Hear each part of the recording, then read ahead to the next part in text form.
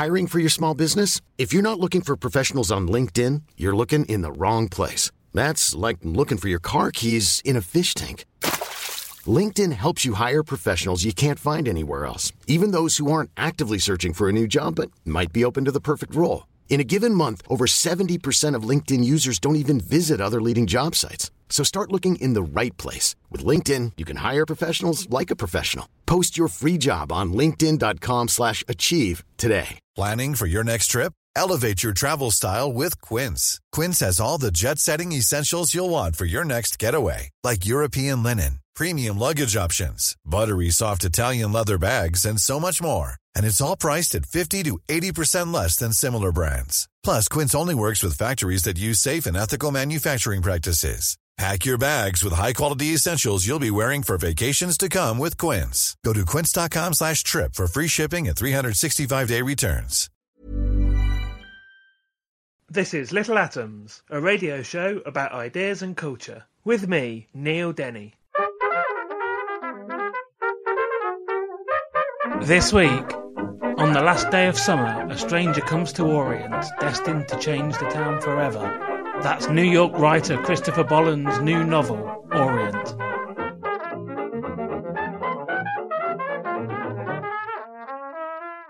Christopher Bolland lives in New York City. He regularly writes about art, literature and culture. He is the author of Lightning People and is currently the editor-at-large at Interview magazine. And his latest novel is Orient, which is what we're going to be talking about today. So, Christopher, thank you very much for taking the time to talk to me today. I'm so happy to be here. Thank you. How would you describe this book? What's it about? You know, it's always so hard for me to describe what books are about. I think if I had to write the blurb or the back of it, it would just be a sort of a word jumble. It is a murder mystery. I don't really think of it as a genre book. I kind of was approaching it like just another literary book that I was trying to do. But I definitely wanted to seize upon some of the aspects of a murder mystery that I always loved, and especially a whodunit, which is kind of how the structure goes. So, I mean, I don't mind the classification of it as a murder mystery, and that's kind of what I think of it. But it's also a sort of, I think of it also as like sort of a New York novel outside of New York. Yeah. It's like taking a part of the city outside of the city and trying to analyze it in a weird petri dish of a place to a certain extent. But you write a book about New York obviously being a real place in the world. Yeah. I guess nobody really cares about the portrayal of New York because it's a place that exists in our imagination in a sort of cinematic and literary way anyway. Yeah. But Orient, the titular place in this book, is also a real place, but like a real tiny place. So that's a different thing to do, isn't it? Absolutely. I actually don't think that New York is a real place. I think it's just, to misquote Billy Joel, it really is just a state of mind. It's 8 million people's state of minds brought together. And that's why you can have 8 different feelings about it in one day. Like, it's the worst place on earth, it's the best place on earth. So I actually don't know if it is real. I've lived there for 17, 18 years, and I'm convinced it's some sort of just magical mirage. But you're right. I mean, the funny thing about Orient was part of my deciding to write it there was that it hadn't yet been written about, really. You can write 1,000 novels set in New York City, but some places, some settings really only lend themselves to 3 or 4 books before everyone's sort of stepping on each other's toes and running out of things to, make theirs. Yeah. So besides Nelson DeMille's Plum Island, which was in 1980s, no one had really used it as a setting before. So, and it had become increasingly popular, so I kind of wanted to get there like some sort of colonizer or gentrifier. Part of it was just the excitement of writing about a place that I thought was so interesting that had sort of been left untouched by the writers. It seems set out of the setting that we would normally expect from perhaps not an American novel. It feels more like a novel set in the Midwest, although it's like a sort of white bread New England place. Right. Like, we would know Long Island, which is where the novel's set. We should probably have established that. Yeah. From, The Great Gatsby or whatever, exactly. or Jaws or something like that. Right. But, we all have heard of the Hamptons. But this is a part of Long Island that is unknown. Yeah, it's much less known. It's the North Fork of Long Island, which is, most people know the South Fork of Long Island, which is not South Fork in Dallas. It's the South Fork is where the Hamptons are set. And there's a zillion books written about the Hamptons. In fact, Gore Vidal wrote under a pseudonym detective story set in the Hamptons in the 50s. I mean, it's like, there's a long history of the leisure and rich, affluent New Yorkers coming there for vacation. But the North Fork is sort of a quieter farm community. It's not on the ocean. It's between the Sound and the Bay, so it didn't have that sort of same migration amongst the rich. And it's more of like a series of fishing villages and small communities. And Orion's on the very tip of it. It's connected to the rest of Long Island by just a thin strand of causeway. Then off of that, there's Plum Island, which is this famous animal disease laboratory of the U.S. government. And it's only in the last, I would say, decade that it started to become a more popular place for New Yorkers to go to in summers or weekends. So it was a bit of an unknown place. But I do connect it to that history of Gadsby.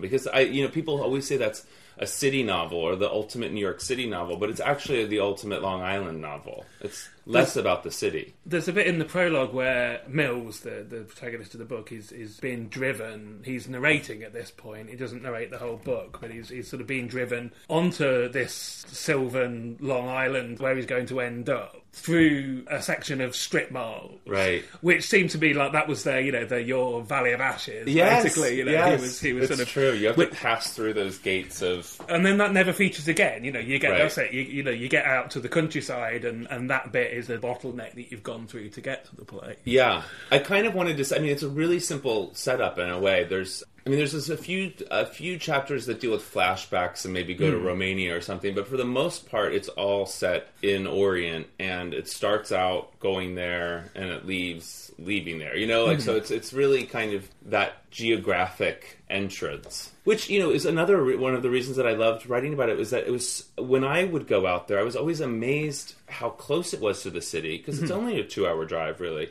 and yet it feels like what you were saying, like somewhere in the Midwest, or like this surprisingly untouched, quiet New England town that seems so, until recently, unencumbered by the city, like untouched by it. It seems just such an odd thing to have so close. And you did go out there, so you spent a period of time out there. So let's talk about that. What's the place like? Oh, well, so funnily enough, I started going out there probably in the early 2000s because artist friends, I have a lot of friends who are artists in the city, and they started renting houses out there. And I think a lot of it was because the Hamptons was so expensive. That's the usual migration. So it was kind of this untouched place that they could sort of have their friends have houses nearby, and they could start renting. And so, yeah, we'd go for weekends, and it was beautiful and quiet. And then when I was finishing up the edits of my first book, some friends had just bought an old house, actually, but they had just bought it. It was this old clapboard house, 19th century, and they had sort of demolished the interior, but they had to leave the exterior because of the Historical Society demanded that everything look the same as it originally did, because it was all historically claimed. So they said, you can borrow it for a week to do your work, and I had really write in the city quite well. I don't really need to be one of the... I'm never one of those writers that needs to go on a retreat for 3 weeks to really get a book down.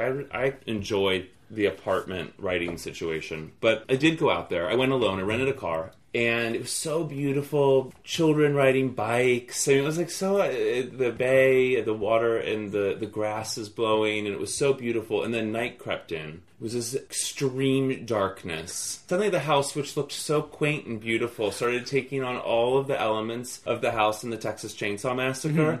Like claw marks on the walls. The stairs were slanted in this weird way. And the noises were so intense. I couldn't understand. And I realized that I had never been an adult alone in the country before. It was the strangest thing. I had lived in some of the worst neighborhoods in New York City and no problems when I forgot to lock my apartment door. But I was terrified for some reason by myself. And I knew I was acting irrationally. I knew this was insane reaction. And yet I couldn't help myself. My imagination was going crazy, and I was so scared that I actually brought a kitchen knife to bed with me. I know it sounds deranged. But I felt really scared. And so I think a lot of my interest was that sort of beauty by day and suddenly nightmare by night feeling about it. And I was interested in about how city people coming out into the country can suddenly be afflicted with this paranoia and fear and the strangeness of something that's really so benign, or supposed to be so benign. So there was that element for sure. And is this where the book came out of then? Because I was going to say, did you go out there to research the book because you were writing it, or you already were aware of the place? I had no idea that I was going to write about Orient. In fact, I wanted to write about Nicaragua for some reason. But I had this whole story planned about a family that opens a hotel there, and my agent said, that sounds like a horrible idea. So, and he was right. That was a really bad idea. But so it kind of came to me on that trip. Yeah, and I think something about the causeway being the only connection that this little pocket of land has with the rest of the country just lent itself so well to a murder mystery or a series of crimes set there. I always loved those Agatha Christie books that were, kind of set in these isolated zones, like country houses or islands or trains where people can't leave. So it's sort of like this isolation is sort of part of the plot. And I felt like it would just really lent itself to that. So, yeah, it was on that trip that I decided that I would make Orient the setting. And it's really a setting that's more like a character because it's such a particular place. I don't think I could have set it in the Catskills and written the same book. It had to be Orient or nothing.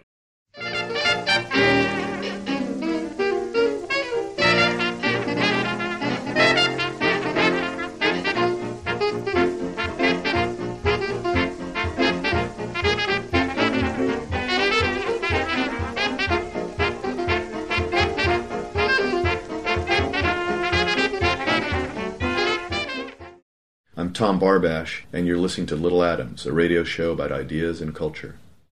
How embedded were you in the I said, like you really rapped right. or something. I pretended to be an old fisherman for a year.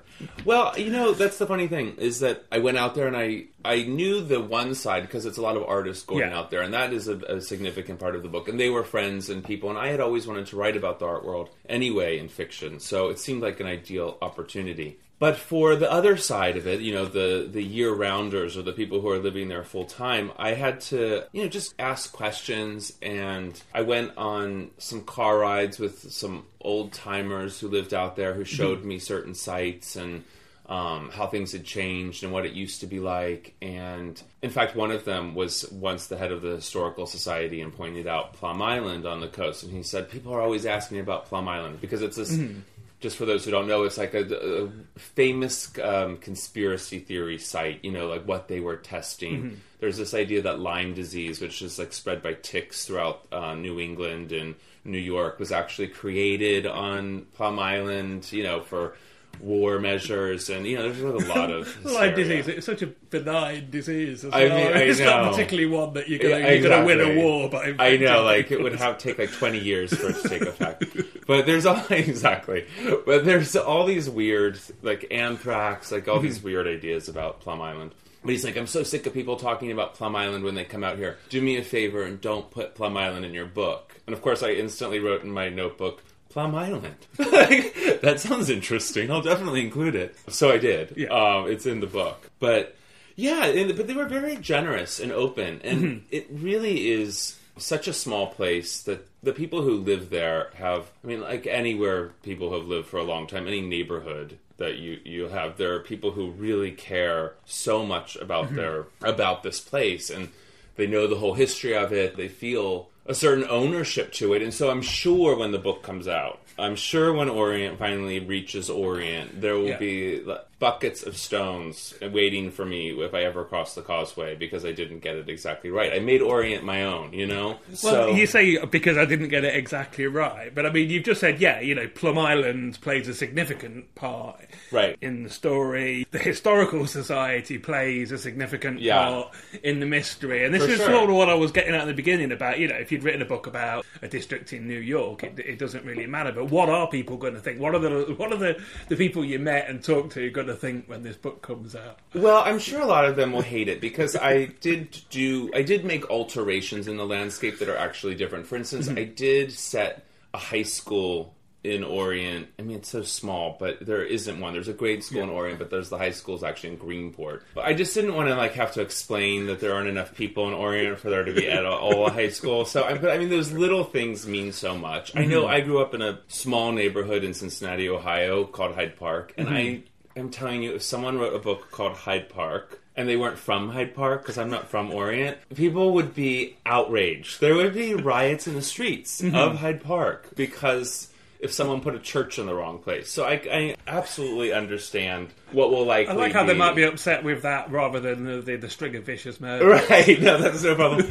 But that place I love it to death, and everyone's very nice there, but it's not without its secrets and dark spots. Mm-hmm. So I don't feel so bad about making it a good locale for a lot of murderous activity. But funnily enough, I will say that I got a call in December out of the blue from the Historical Society of Orient asking if I would read at their spring fundraiser. And my first response was, is this a trap?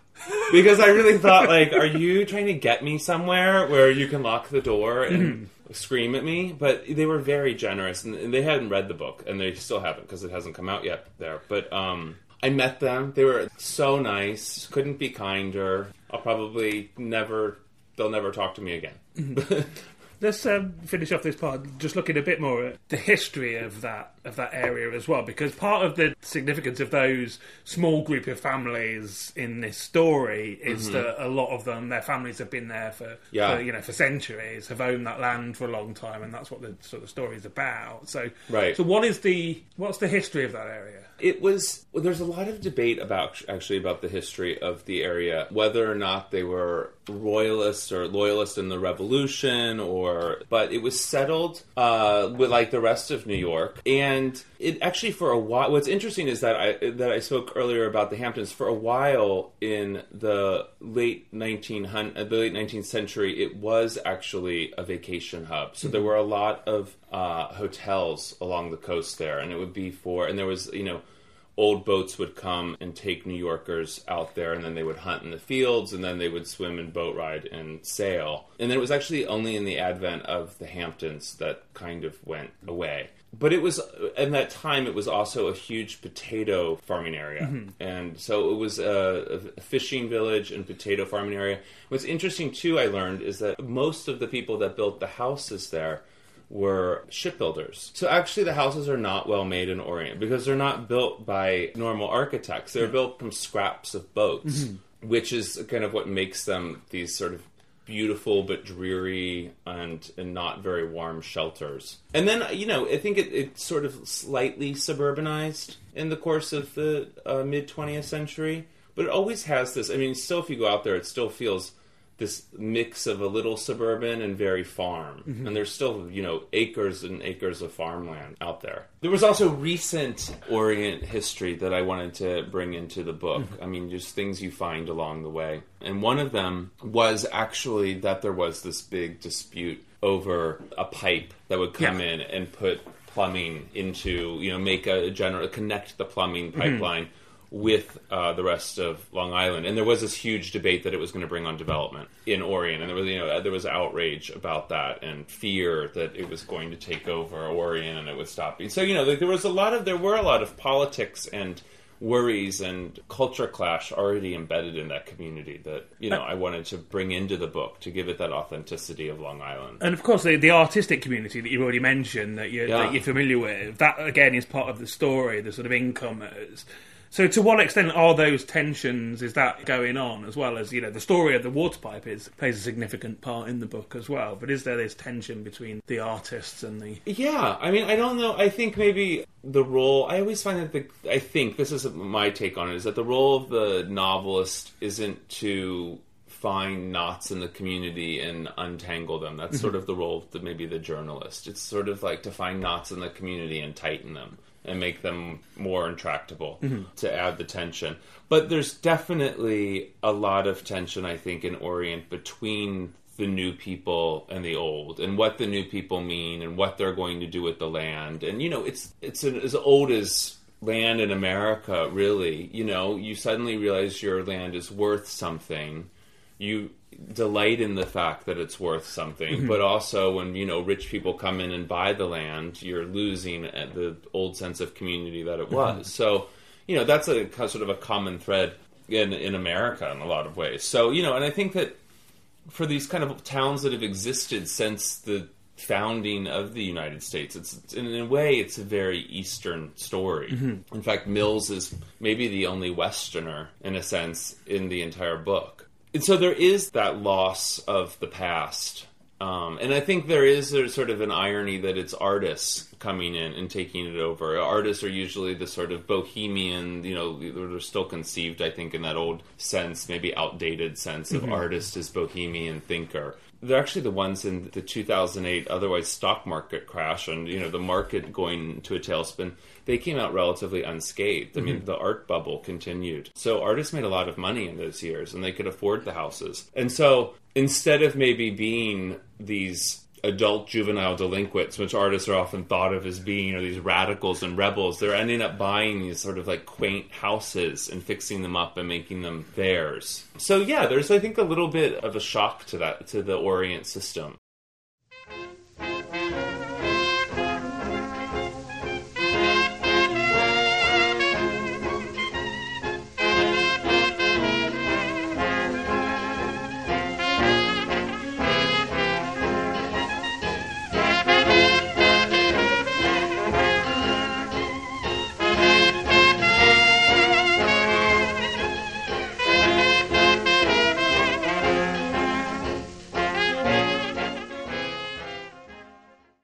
You're listening to Little Atoms. I'm Neil Denny. Today I'm talking to Christopher Bollen, and we're talking about his book Orient. And Christopher, we've been talking about Long Island in the main in the first part. I want to go back to what the book is about. In the prologue, there's a quote. Mills, the main protagonist, has a quote. It says, I learned too late a lesson about life in the better parts of America, that it takes merciless, distrusting, miserly acts in order to live an ordinary life. So let's talk about what you mean by that. Yeah. Well, it's just another turn of the screw, I think, in terms of how you expect the city to be the place, or New York City especially, where, it eats you up, it spits you out, it doesn't care about you, it's the dark side of America. But, I think that these dark undertones move throughout all the communities, and even the most peaceful and benevolent seeming ones has this kind of terrible tension underneath and demand. And there is a lot of, even in these beautiful, elaborately homespun family communities of neighbors waving, there's a lot of evil there. I mean, not just Orient either. I'm not really attacking. It's just a stand-in. I was so in love with the name Orient because I just loved the word because of all of its multiple connotations and denotations. So, there was a lot of... I liked the idea of it being a place of utter confusion and disorientation while being named Orient.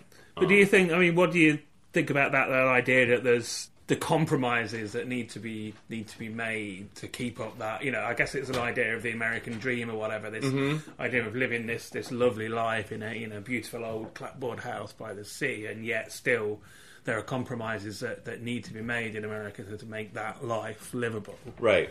I think that's true, and I don't think those compromises are necessarily innately bad things. I think everyone has to make compromises.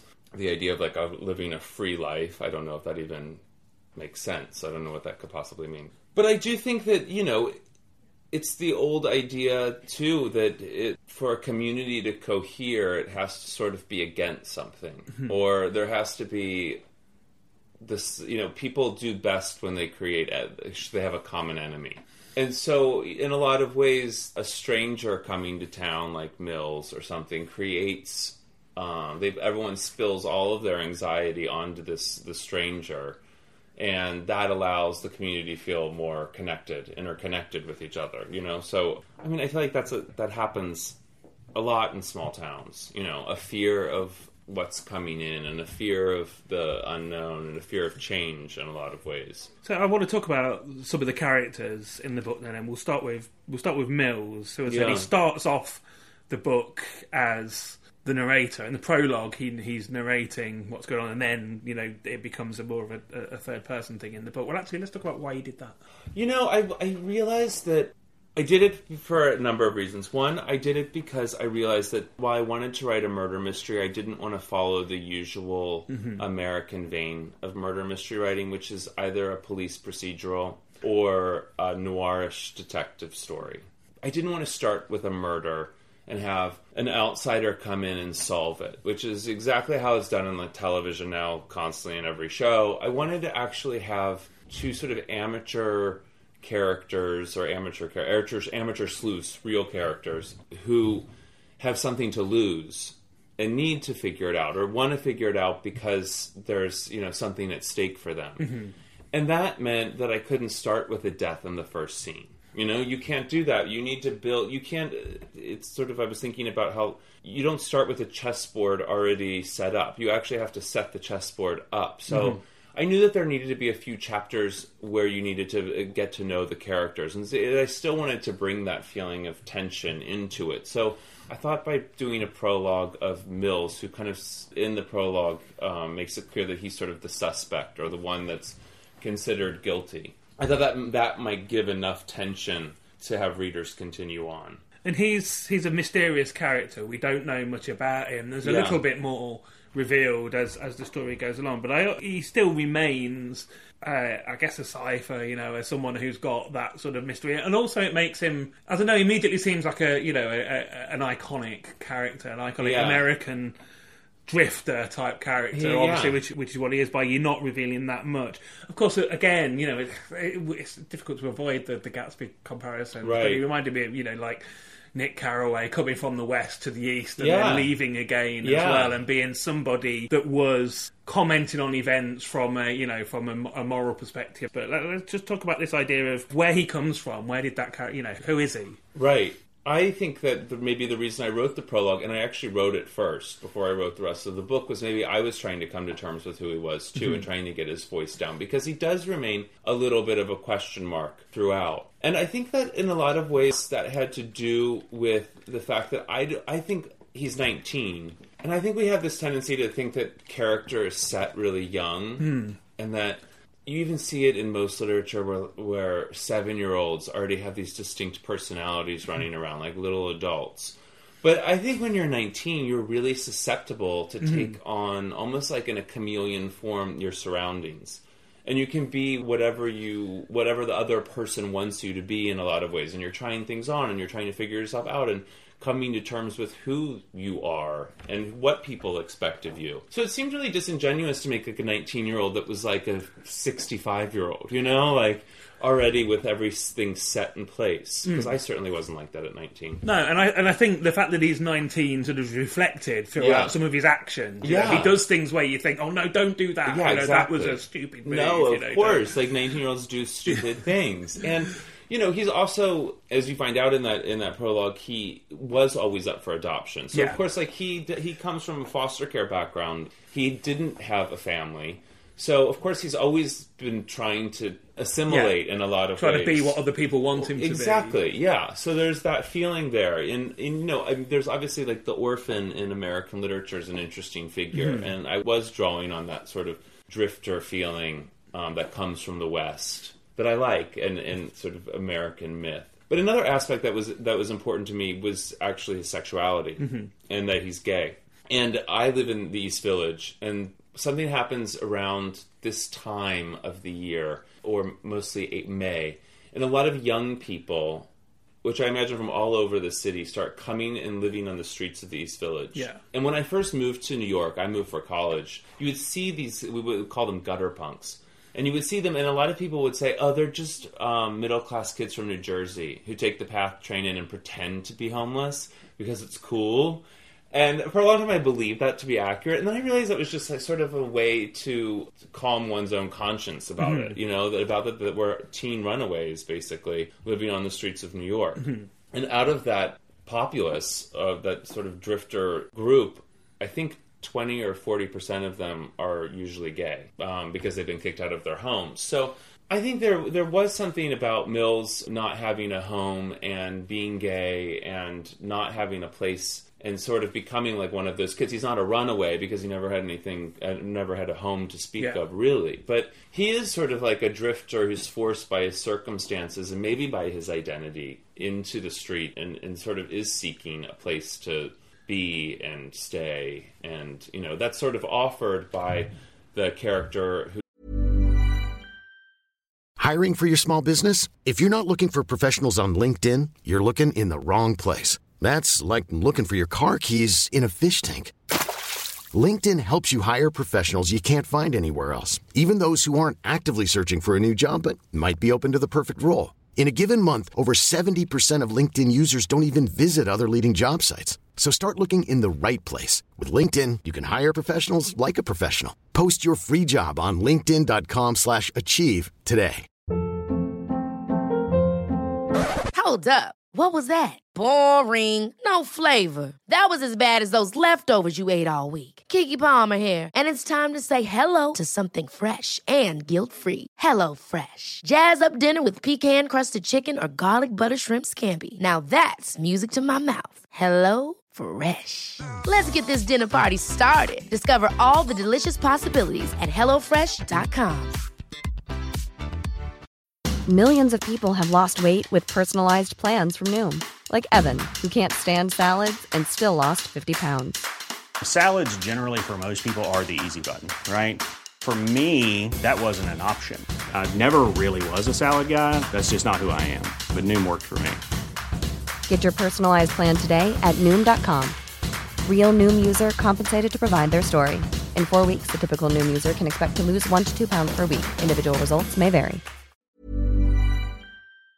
Who's an Orient resident, who's also a New York resident, who brings him out to the country to help fix up his house. And that's Paul, and you know, throughout the book there's an ambiguity about his sexuality, but also what I found really interesting about you. I mean, you said that it was important that Mills was gay because of that world that he came out of. Yeah, but actually, once he's on the island and he is this character that is an outsider and becomes the scapegoat of all of the other people's worries about these murders.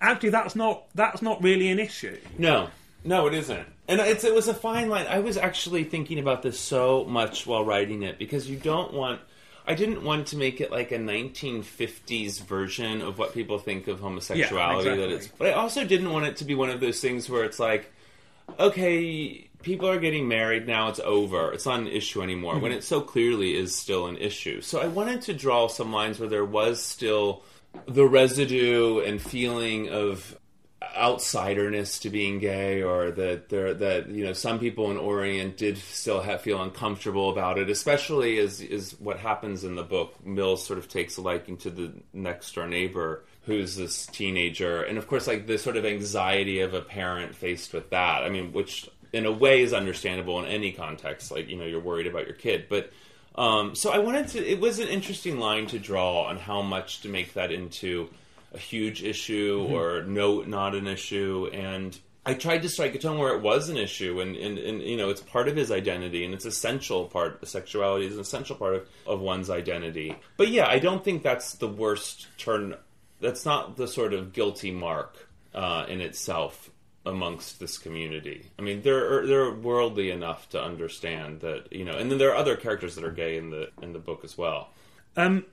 Beth, who is you alluded to the fact that there are two amateur sleuths in this, Mills being one. The second person is another person who he becomes friendly with, Beth. So tell us about Beth a bit. Well, actually, I because Mills is sort of a little vague in a lot of ways, or you're not quite sure what his motivations are or where he's coming from, I knew that Beth had to be really nailed down. And so I really wanted a character that you could absolutely understand, and you could crawl right into that skin and feel it. And so she was my attempt to provide that. And she's an Orient. She was born and raised in Orient and moved to New York to become an artist, and that sort of failed on her. It didn't work out. She had a show, got bad reviews, and she sort of lost her own faith in her work.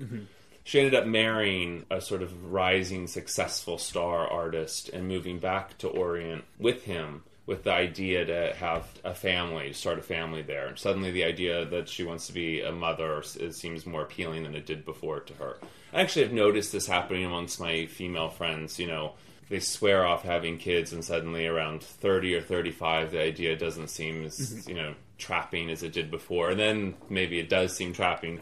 And so, I feel bad for Beth in a lot of ways, because I think that the fear of being burdened with your early failures and having to live with them, it's a terrifying feeling, and it's a frustrating feeling. And then not knowing at age, 33 what you really want out of your life, or you know, maybe what you thought you wanted isn't what you wanted anymore. I think that's a common feeling. I think, you know, people think that you sort of have to have life resolved by 30. You know, for most people, it doesn't really work that way.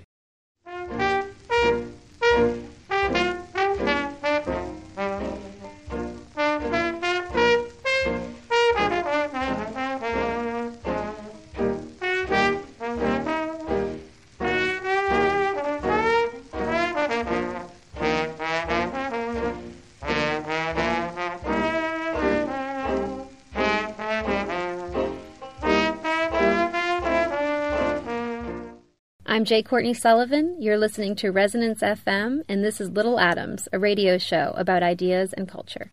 I sort of wanted to use Beth as a way in to talk about that art world. Yeah. Because, I mean, you just said that she went to New York to try and make it as an artist and failed. Right. But she's failed in, like, the shittest way. Do you know what I mean? Yeah. She's obviously really good. Yeah. But she's failed through some terribleness of that contemporary art world, really. Yeah, it's a very fickle, tough, especially on painters, because no one really knows what to do with painting now. People just do endless iterations of abstraction, which, you know, sort of kind of becomes so soulless. But that's what's, you know, selling well.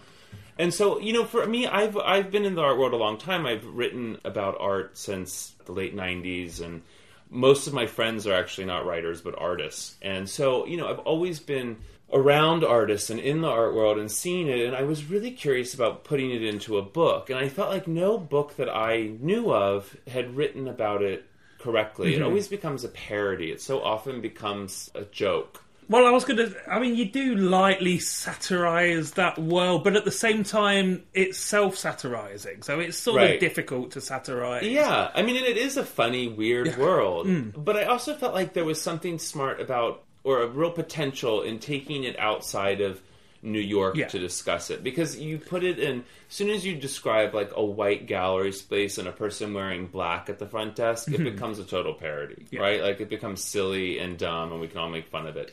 But you take these artists outside of the city, you put them into the country, where they can be their own persons and personalities, and then maybe you can see them a little more clearly. It's like taking the animal out of the camouflage, you know, and like you can see it, what it really looks like a bit more. It's such a bizarre. Who knows what catches on and what doesn't, or who becomes successful, or how they become successful. And sadly, of course, that's so determined now by how much money they make, just like every other career. We sort of decide which artists are hot by what collectors are buying them, and if you don't fall into that, no one will give you a show. You're like Beth. You're sort of like thrown out on the side. And it's funny that you say that she's good. I think that she's a good artist too, but I've had artist friends read it and be like, Beth's work sounds awful. And I think, okay, maybe it is awful. Like, I don't know. Like, she was still sort of like figuring it out in a lot of ways, you know? Well, there's Gavril, who's her husband, whose work, just sounds terrible. Right. Just sounds really genuinely, you know, he's the biggest star, you know, is a rising star, or has been a rising star, is sort of starting to falter a bit, and his work sounds exactly like a parody of. But I thought, actually, the character Nathan, whose works are the funniest, who sound more like you attempted to sort of satirise that world a bit through him. His were the works that I thought were the best and the ones I would like to see. Yeah, you know, exactly. Funny. There's a list of his works which just gets funnier and funnier as they go through. And I thought, he's the one I like the most. Yeah, no, I liked his work a lot. I liked the boiler spoiler idea a lot. I think that should really become an artwork, or you just ruin. Hopefully someone won't do it to me, because you really could do it to Orient. Just say who did it, who the killer is at the end, and that would be not the last. I wouldn't have the last laugh there. But I agree. I mean, and that's the question of, can you that might be my failure as a visual artist. That the best I could come up with was the sort of like funnier social commentaries, and then I couldn't really produce great masterworks in formal or in sculpture and painting. And then there's Luz Wilson, who I think is possibly the best realised character as an artist. So tell us a little bit about her and who. I mean, I loved Luz. I loved writing her. She was my favorite character to do, because I think she really rang true to me in a lot of ways. I don't know. she's a very successful portrait painter, but, sort of like an acid-tongued style or an acid-brush style. I was interested in her place because she's the kind of person who comes from you'd think that it would be a lot of disadvantages, but she turns them all into advantages. She's a woman artist, she's half black, she's from poverty, but she turns these all into advantages for her. She's very tough, smart, maybe a little too arrogant and a little too ambitious character. But I also hope that people always have different feelings about their own feelings about characters, but I also hope she also does not seem like this sort of terrible, treacherous, difficult person, but also has a lot of insight and isn't all bad or all good. I mean, she has a hard edge to her, and she comes off that way. But I think, she also becomes a more human character as the novel progresses. I think and it may just be that it's painting I particularly like, but I did want to see her work. Her work attracted me. The idea, right? Again, it's the same with Beth. I wanted to see Beth's paintings. They attracted me, and I wanted to see Luz's amazing, aggressive portraits. That sounded like something I would really like. Yeah, and then there's that interesting part where Gavril at the end, or sort of later in the book, it's on a flashback, gives Beth advice about being harder on the subject and letting them hang themselves by their own rope, and she doesn't want to do that. She doesn't want to be that sort of cold, calculating kind of painter, and you can't help it. But maybe there's something lost when you are trying to be too. There's also that bit where she's failed and she destroys some of the canvases, and he says, "Well, they're better now." Yeah. Which I think might be true in a way. Yeah. I know, which is the cruelest part of it all, where it's Jesus, my destruction's better than my creation. Just a couple of things to finish up, and then I'll get you to read some of the book, sure. if you would. So, we've talked about some of the obvious ones, I guess, but I wanted to talk about what other authors and books were an influence on this. Well, I have a thing where I try to steer really far from reading anything that touches on whatever I'm working on. Mm-hmm. So I actually didn't read any murder mysteries during this time.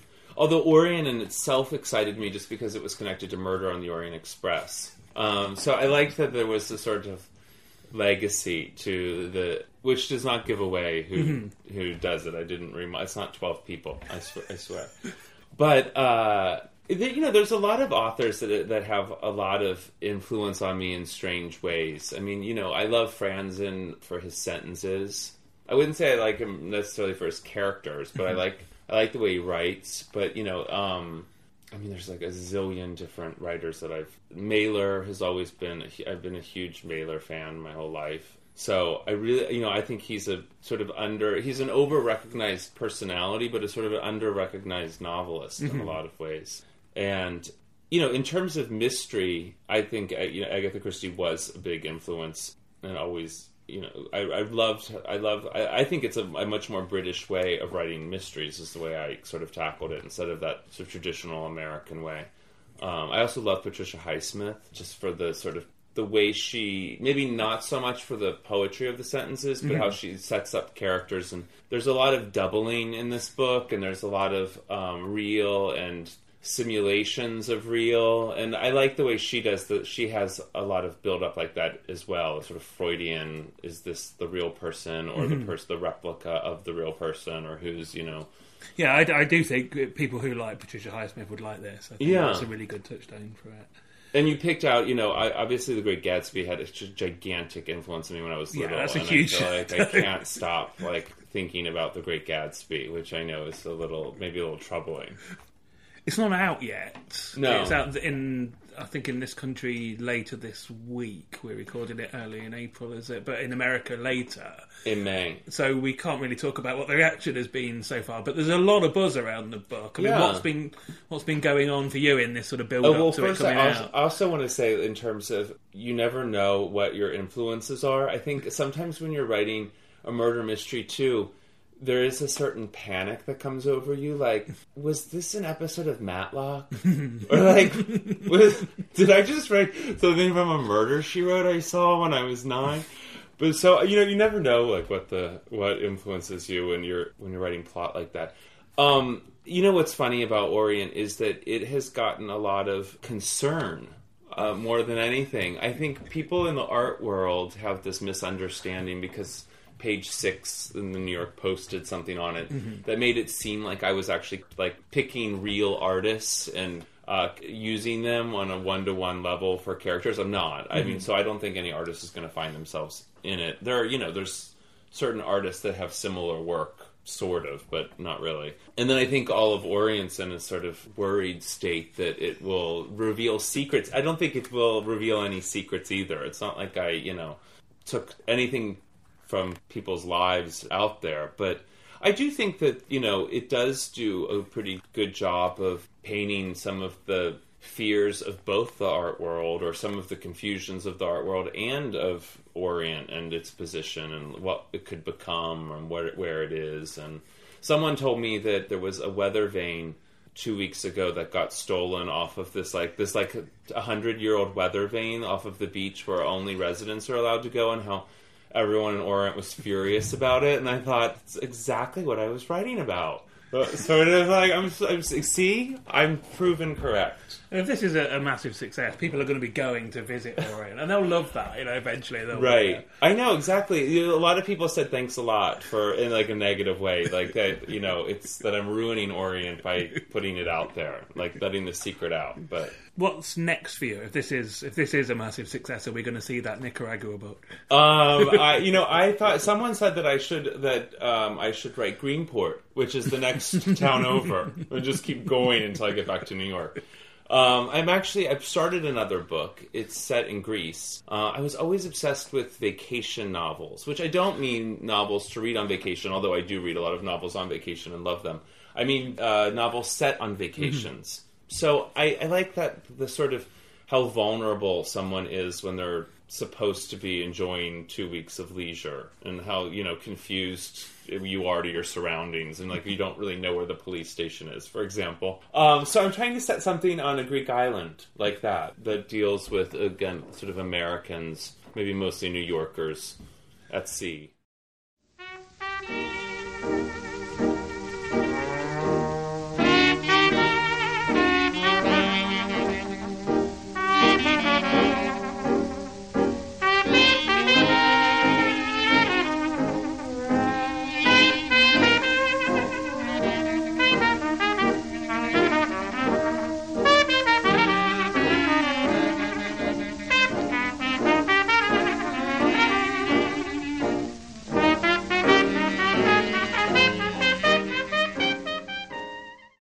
I'm Kate Hamer. You're listening to Resonance FM, and this is Little Atoms, a radio show about ideas and culture. This is how I first saw you, Long Island, on a map in the front seat of Paul Benchley's car, like the body of a woman floating in the New York harbor. It still amazes me that no one else sees the shape of a woman in that island sprawled along the coastline, her legs the two beach-lined forks that jut out to sea when the land splits, her hips and breasts the rocky inlets of oyster coves, her skull broken in the boroughs of New York City. Even now, when I close my eyes and try to picture the place where all the trouble happened, I see her there drifting in the waters of the East. When people try to picture me, they undoubtedly recall only the last time they saw me, just before I went missing. There's been a lot of speculation about the night I left the far North Fork of Long Island, how a 19-year-old wanted for questioning in a string of murders managed to elude police and vigilant local drivers, both parties hurrying too slow through the pale March frost and winter sound winds that turn the coast beds into grisly scrapyards of ice. That part is simple. I ran. What seems lost in the growing storm of blame is how I got there in the first place. I don't expect you to believe the goodness of my intentions. I have learned too late about life in the better parts of America, that it takes merciless, distrusting, miserly acts in order to live an ordinary life. I came to Orient at the tail end of summer, and I went by the name Mills Chevron. I arrived mostly innocent. Do you remember seeing me on those last warm days? The air conditioning in Paul's car spewed balmy tunnel exhaust as I traced my finger over the island on the map. Obviously, I didn't mention that it looked like a body to Paul. He might wonder if I'd lost my mind, and at that point Paul Benchley had few clues about the workings of my mind to go on. Instead, I kept my mouth shut and studied the halting traffic of the Midtown Tunnel. The truth is, I'd never known that land existed out in the Atlantic beyond the city. As a native of the West, I dreamed of the East since childhood, and I'd always imagined the country ending right there among the skyscrapers. But there is land, 100 miles of it beyond. It was Paul who decided we should get out of town early that morning. Weekend traffic, he said, with a special fatigue reserved for the topic. Weekends keep getting longer just to account for it. We cleared the tunnel and the toll booth and fought the sun that greased the windshield. Soon enough we were out in its stretch, a straight shot of expressway through warm and ravaged Long Island. One mall was alive and blinking, but the next was a ghost town of discount mausoleums, as if all life forms here had withered into asphalt. I pictured the ghosts of prudent shoppers haunting those silent lacquered halls. The island's main harvest was parking lots. They grew thick around the off-ramps, thick as the trees that guided the highway and gave riders a sense of the wilderness that must have once covered the island from shoulder to foot. Still, even today, it's not entirely tame. We passed Wall Street traders in Budweiser red Porsches and swerving out-of-state minivans, and I felt the heavy bass of radios in my teeth. We wove so quickly along those 4 eastbound lanes, opting mostly for the HOV, that I didn't bother to tell Paul how hungry I was, and every turnoff blurred by us as an afterthought. As the signs reading attractions grew sparser and emptier, the sunlight picked through the dense Atlantic clouds, and for a few minutes on those last speeding turns we glowed. We took the Long Island Expressway to its last exits, and while most of the cars threaded south at the splitting, off to the Hamptons, we went north to Orient. Paul had taken me out of the city to save me. Those were his words, and I'll admit I needed saving. I had hitchhiked all the way from California locked in cars with strangers, but now in Paul's Mercedes I was anxious. His knuckles skimmed my knee as he maneuvered the stick, and I kept a lookout for train stations in case my nerves got the better of me. On a thin red artery of a country road, the last footprints of city life disappeared. Tiny private gas stations were already shuttered for the off-season. Apple orchards and vineyards blanketed the fields. Between them, blue pines rolled their coats in the wind. I counted telephone poles. Later they'd be decorated with my picture, and worried how many more there would be, leading us through vacant farmland. Paul licked his lips and smiled. "Peaceful, isn't it?" he said. I put my fingers on the door handle and looked back at the road, one long black carpet to New York being yanked out from under our wheels, and for the first time I could remember I was frightened to be traveling east.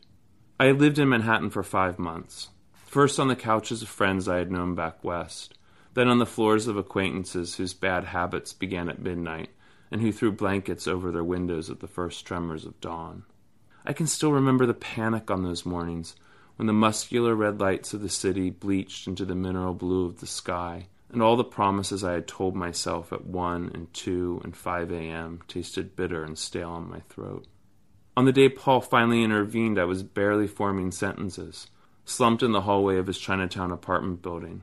He lived next door to an acquaintance of mine, and we had exchanged small talk several times in the foyer of his building. I was new enough to New York to include a bit of recent history with my hellos, and Paul was old enough in New York to understand why a kid wearing the same dirty t-shirt would come banging on his neighbor's door so often. On that day, when Paul practically stumbled over me on his third-floor landing, he hardly recognized the grime-streaked teenager crouching like a gargoyle at his door. He let me into his apartment, poured me lemony water, and offered me his phone, though I waved it off. "I'm not really like this," I kept repeating, but for a while I refused to say what I was like. Paul turned his sofa into a sick bed, and I stayed there until I shook my shakes out, and my constant sweat soaked his cushions. I made sure to fall asleep before he could find subtle excuses to kick me out. In the morning I showered, washed his dishes, and scoured the top of the stove. "You didn't have to," he said, squinting in disbelief to find both me and his apartment cleaner than he'd left us. "Yeah, I did. I'm good at helping." That's when I told Paul what I was like. Mixed up in drugs, at bad ends for sure, but someone who could straighten out if he managed to find his footing. Someone, I told him, who could be all right. After a long talk, he suggested that I get some distance from the city and come with him to help fix up his weekend house. I repeat, it was not my idea to come this far east. But he sounded right, and I agreed. Orient. It still sounds beautiful, or would if I didn't know any better. We gutted through the low mud pastures. Roadkill bloodied the pavement. Squirrels, or maybe even family dogs that now served as meat for hawks that spiraled away at the approach of our car. Paul glided us through the country bends as if they were as familiar as the curves of his signature. His face was kind-looking even in profile, with distinguished wrinkles and a brown mustache eaten gray at the edges. And he was generous in filling the lull in conversation. He babbled on about the great native tribes that once roamed these fields, their gods all forgotten by now. And from the looks of the empty A-frame churches we passed, tagged in weeds and crumpling under aluminum steeples, it seemed we'd done a decent job of forgetting our own. I could taste the salt in the air before I saw the sea. After 20 minutes of wineries and cow barns, the boarded-up motels gradually gave way to open hotels with vacancies. Strip malls narrowed the view. Then suburban homes made their claim until they lost their lawns, and it all dropped off so suddenly it almost hurt into water. We drove over the causeway. Each window was flooded with a reflection of water, so white I was scared when Paul let go of the steering wheel. Grabbing the map, he pointed to the sliver of road between the Long Island Sound and Gardiner's Bay, and tapped the isolated landmass. "That's Orient," he said. "It looks like a bird," I replied, noticing how the land fattened out and then thinned to a beak. Not a predatory bird like those road hawks. More like a small grouse or sparrow trying to lift off to fly east into the sky of the light blue Atlantic. "Most of us think it looks like a flame," Paul said. "That's probably because of the lighthouse at the tip that the historical board is so proud of. I'll take you there, if you want to see it, that is." "It's a bird," I repeated. Paul didn't know, I suppose, that I was something of an expert on Rorschach tests. All foster kids are. He didn't know much about my background, who I came from, why my family made their home in California, the eyes or mistakes of my mother and father. And for that matter, neither did I. I was never burdened with that information. But now you understand why I went with Paul so easily. I've always been up for adoption. I like to think I saved many California homes from foreclosure in my childhood due to the monthly checks the owners pulled in to shelter me. The car slowed into a thicket of trees beyond the causeway. Lawns reappeared, along with 2-story clapboard houses and faded porches with faded children's big wheels. Daycare at a nearby elementary school let out, sending a swarm of tiny, rain-slickered bodies wandering across the street. They were the only things moving besides the branches overhead. Even the sailboats docked in the driveways were as still as held breath. As Paul stopped and waved at the crossing guard, I stared out the window at Orient. It frightened me, this kind of raw innocence so close to the city, like the feeling of the temperature falling too fast. It is hard for me to picture those first days without seeing the madness that was to follow. I realize now that the deaths in Orient would have happened whether I had made my way east or not. They were like matchsticks in a book waiting neatly to be ripped and burned. They remind me of something I'd heard years ago from one of my foster care buddies, a 12-year-old pyromaniac. "Everything burns," his girlish voice sang, "so you might as well learn how to handle it." If I'd stayed in New York City, I might have committed all sorts of unspeakable crimes. Instead, I came to Orient and left 2 months later guilty of nothing more than trying to save myself. What else can I tell you that you won't believe? That I saw the killer's face the night I left? I did. I held a flare in the darkness and saw a face so familiar that anyone might pass it on the sidewalk and not blink an eye. They might even say hello. I know it doesn't matter who I accuse. You've already decided who is responsible. You know by now that Milchevern isn't my real name. I picked it up on my way east and took it as my own. I'll leave that name here with you now. I've cut and dyed my hair and removed my earring. The only feature I can't change is my gray front tooth, but I don't expect to be smiling much. Where am I going? Back into the nowhere of America, and I'll be there soon. Like all things that run, I don't want to die. That's what a man is when he's running, not dying, refusing to. Still, the threat of being caught is always there, and I must keep going as quietly as planes overhead, something moving at terrible speed out of the corner of your eye, and gone by the time you look again. I've been talking to Christopher Bollen. We've been talking about his book Orient, which is out this month from Simon & Schuster in the UK. So, Christopher, thank you very much for taking the time to tell me about it. Thank you. It's a pleasure to be here. You've been listening to Little Atoms, a radio show about ideas and culture. This episode of Little Atoms was produced and presented by Neil Denny and was broadcast on Resonance 104.4 FM. The show is supported by 89UP and hosted by Positive Internet. You can follow the show on Twitter at Little Atoms. You can find old interviews, new journalism and more on our relaunched website, littleatoms.com. Thanks for listening.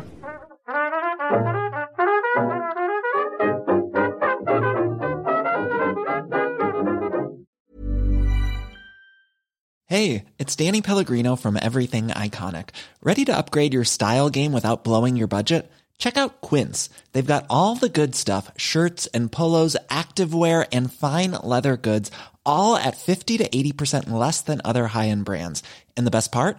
They're all about safe, ethical, and responsible manufacturing. Get that luxury vibe without the luxury price tag. Hit up quince.com/upgrade for free shipping and 365-day returns on your next order. That's quince.com/upgrade. Hold up. What was that? Boring. No flavor. That was as bad as those leftovers you ate all week. Keke Palmer here, and it's time to say hello to something fresh and guilt-free. HelloFresh. Jazz up dinner with pecan-crusted chicken or garlic butter shrimp scampi. Now that's music to my mouth. HelloFresh. Let's get this dinner party started. Discover all the delicious possibilities at HelloFresh.com.